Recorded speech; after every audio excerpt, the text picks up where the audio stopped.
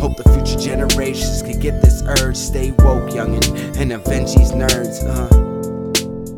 Welcome back to another episode of Nerds and Rounds, guys. This is your host, Sebastian. It's your boy, Law. Anybody Tone from across the hall.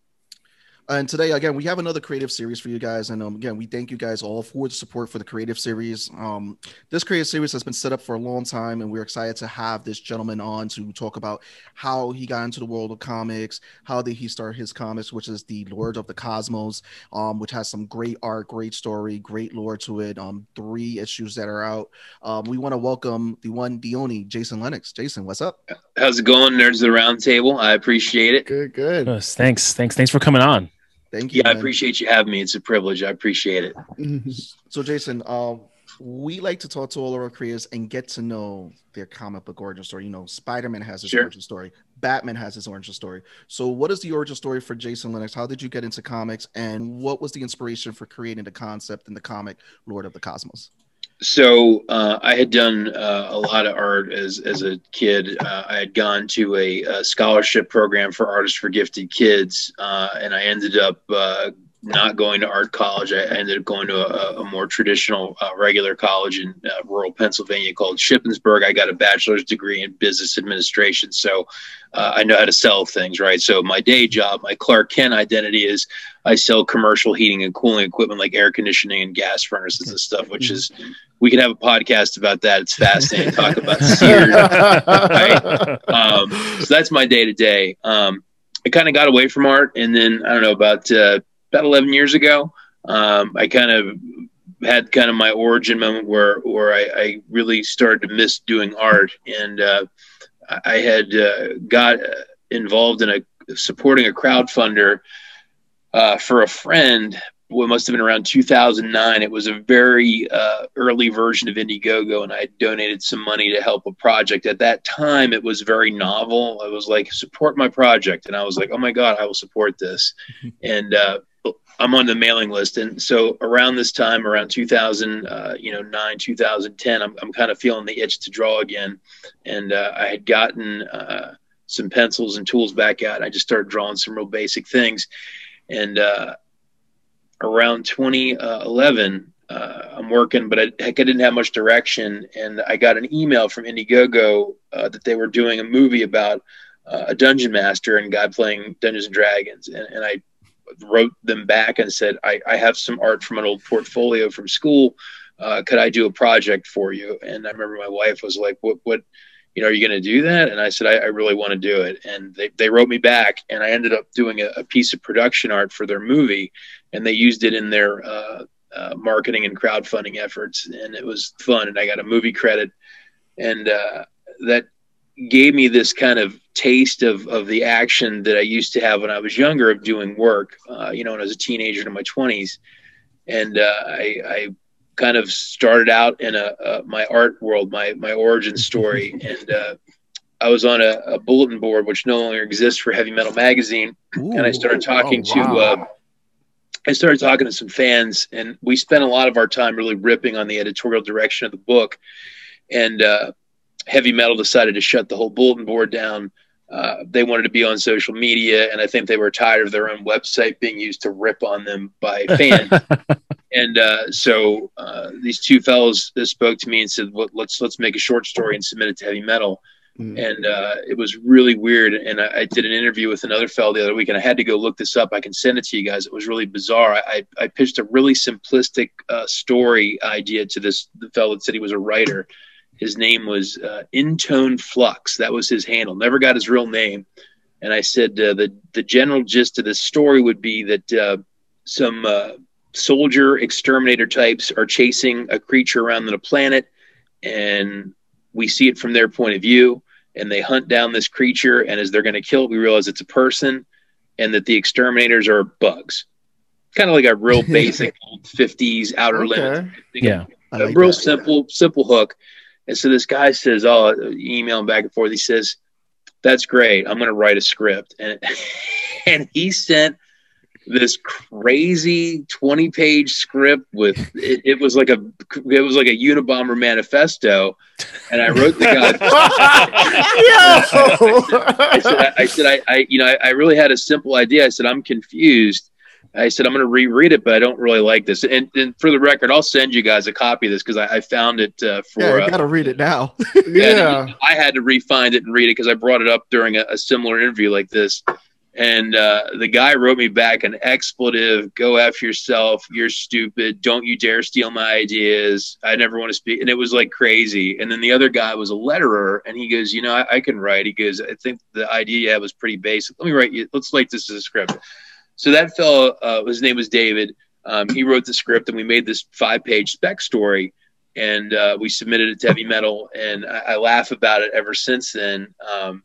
And I talked to some people at Heavy Metal about it, and they've laughed when I've mentioned it to them, some freelancers and artists and stuff about it. But they were like, we might get to use it in like 10 years, which ironically is around now. And I remember thinking, okay, if I keep waiting for these people to help me, I'm going to never be helped. Yes. And it was kind of, that was kind of another moment for me in this origin story that you asked for. And this was around 2012 to late 2011, early 2012. And I said, we've got the technology with printing. Why don't I take this? We'll make some more material and we'll make a book. And I forgot part of the story. We made a second 11-page story after that. So we had 2 stories submitted in both. So I got this 10-year wait after we did both. So I had enough for a small book.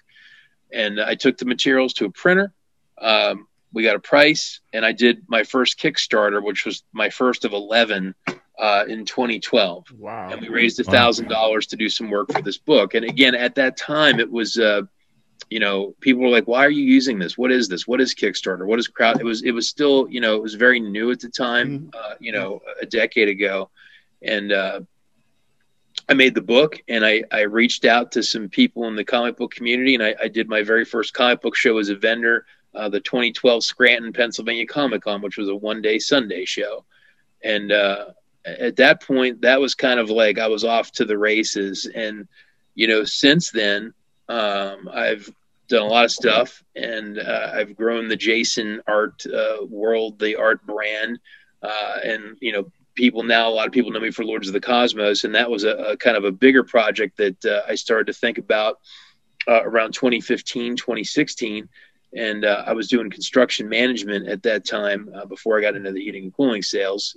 And my boss at the time was like, I don't want you talking about this art. So, of course, I was at a job site with our carpenters, and the homeowner we were at was into Robotech and a lot of 80s stuff. So, of course, we're talking about comics and art, and he lives locally. And he's like, I'm writing comics. And I said, I have this idea. You like 80s stuff. It's called Lords of the Cosmos. So I pitched this idea to him. And he said, wow, we should work on that. Can I get my other friend involved that he lives in Los Angeles? He does TV and movie stuff. And I said, sure. So that's Dennis. And we got Dennis and Jason both involved. And, we started putting Lords of the Cosmos together. And, we're 4 issues deep into it. Since then, we just finished the Kickstarter for issue 4 in February. So nice. Awesome. Congrats. Thank you. No, so now we're working on issues 5 and 6 simultaneously. I just did a body count in the last book. We had 21 people worked on the last book. So it's strange now, doing some of these interviews, 10 years into this art thing, at this phase of my life. And, to think that, I was kind of stumbling around trying to find people. And at this point I have 2 inkers to ink my work. I work with multiple colorists, graphic designers, sculptors, designers. I'm doing writing, editorial work. At this point for Lords, all we have hands on deck. Oh man. It is. Yeah. Like at this point, we're working on issues 5 and 6 simultaneously. I'm working on the main story every weekend, doing new pages, and we have 6 stories that are either done or in various stages of writing, art, or editing for the other stories in the books, with multiple creative teams, to the point I have to keep a little chart to keep back. So, it's definitely grown a lot. Along the way, I've picked up some amazing freelance clients. I have one that I can't talk about till it comes out with an NDA for this year. I'm doing work for a heavy metal band right now to rebrand their marketing. I've done work for Virgil Abloh, the fashion guy that owns Off-White clothing. If you know Off-White, Mhm. So I've done work for Off-White. I did Virgil Abloh's album art for his electronic music album.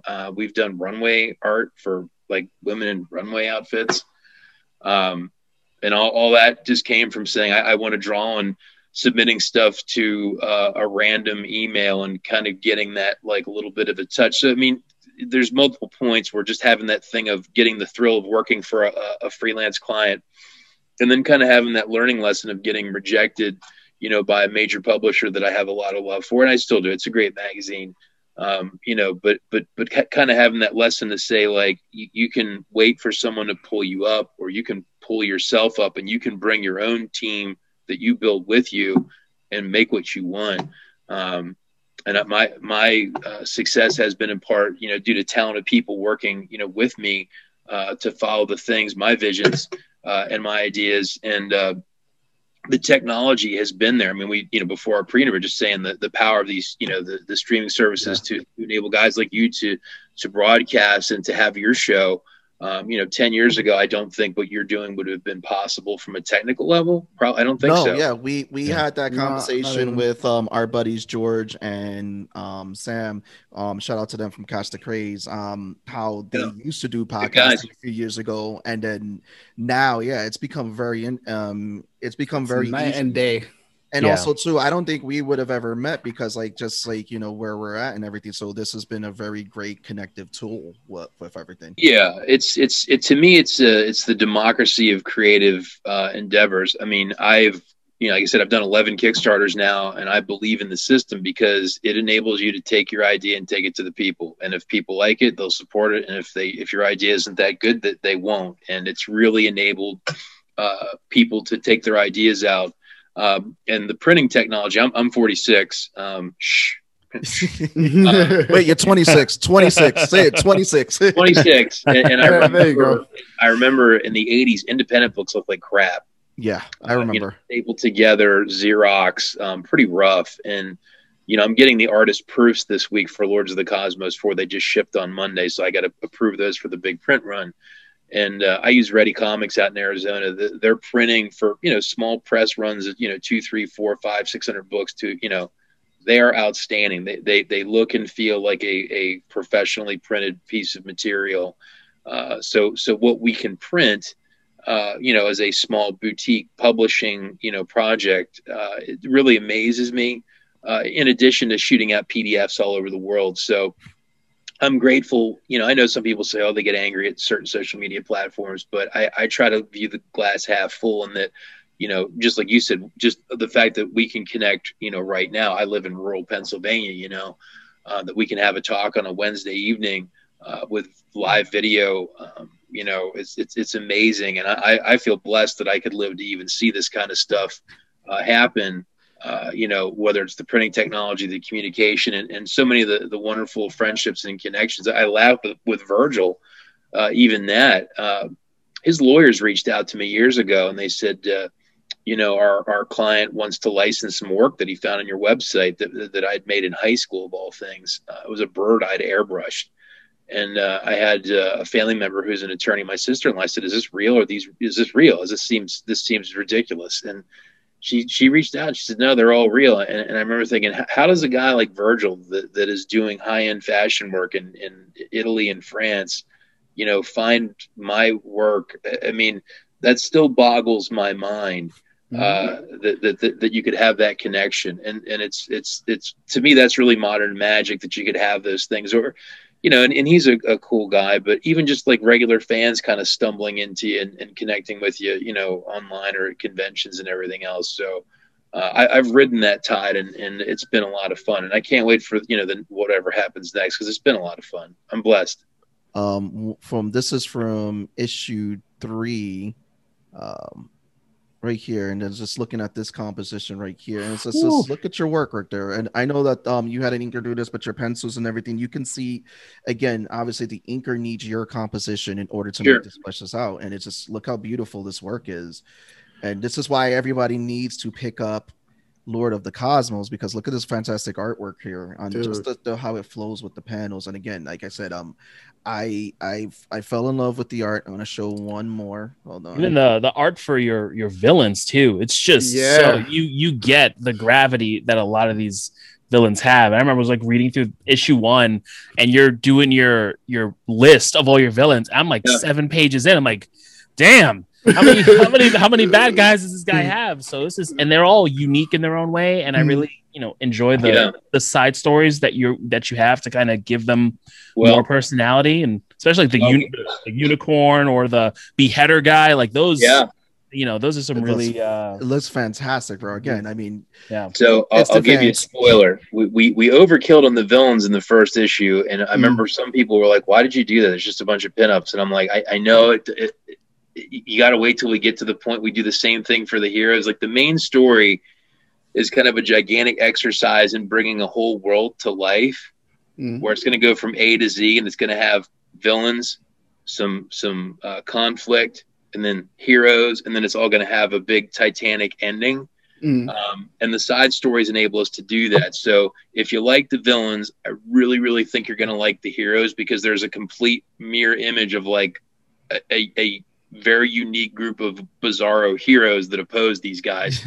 Where issue 4 starts to lead up to that, and issue 5 is where they are summoned from across the world by a gigantic triple lightning bolt from the magic sword that's in the hidden vault, and it guides again 17 of these. You said there was a lot of villains, there's a lot of heroes, and they all get summoned, right? They got to be summoned. This is so like you said, this is an 80s feel, like kind of a series, and it's so 80s. I love it. Yeah, it's funny because someone was like, "Oh boy, this reminds me of He-Man. Is the guy gonna like raise the sword?" And I'm like, "Yeah, that's the second page in issue 5. We have That's amazing. I mean, because really what Lords was, and here's another part of the origin story. So I remember I was kind of looking for a bigger project, because when I was doing these short stories, we had done 3 anthology books called Ugly Studios Presents, which David and I said we'll call our comics the Ugly Studios, right? It was just our random name we'd made up, and I was doing like a Western horror stuff. It was just very all over the place, which it's just fun, but I was like, I really wanted to dial into my own characters and kind of have an ongoing story. And I remember I was at a comic book store in York, Pennsylvania that has since closed. And I did a signing. Just they had me with my books, and I got some books while I was there, because you're around comics, you buy them, right? And DC had a new Masters of the Universe book on the shelf around that time. And it was maybe 2014, 2015. And I was excited, and I bought it, and I took it home. And I thought it was one of the worst comic books I'd ever read. And, I share your pain. And I just remember sitting there thinking, the art was bad, the writing was bad, and I really love those characters. I think the Masters of the Universe characters are just cool, And I remember thinking, I wish I could work on Masters of the Universe, but then you're just sitting there thinking, well, that'd be like saying I want to, play professional baseball or be a movie star. Like it's not going to happen. Like they're not going to say, hey, Jason, could you come work on Masters of the Universe? And I'll say, sure, I'll be there Monday at 8. Can I draw Skeletor? And they'll say, dude, sure, here's a check. But I remember it kind of bothered me. I kept thinking about it. And then I was like, well, what, really all it is a genre, right? Like if you like Westerns, you could love Man with No Name and Clint Eastwood. That doesn't mean that's the only Western. There's a million Westerns, right? Like I love mafia and crime films. There's like an infinite amount of like gangster crime movies. And every time you think there's not another story to tell, there's another story to tell. Yes. And like, there's so many great crime shows, and then it's almost like it's like tasting fine wines, where it's like, how does this director show a murder versus that guy show a murder? And whether you're watching Godfather or Carlito's Way or something new like Gomorrah, which is on HBO Max, right? Like it's the same thing, but I appreciate all of them. So I started thinking about, well, why can't I make my own story? And I started having this thing glog around in my head. And that's when I ran into Jason Palmatier around that time and said, hey, could we do this?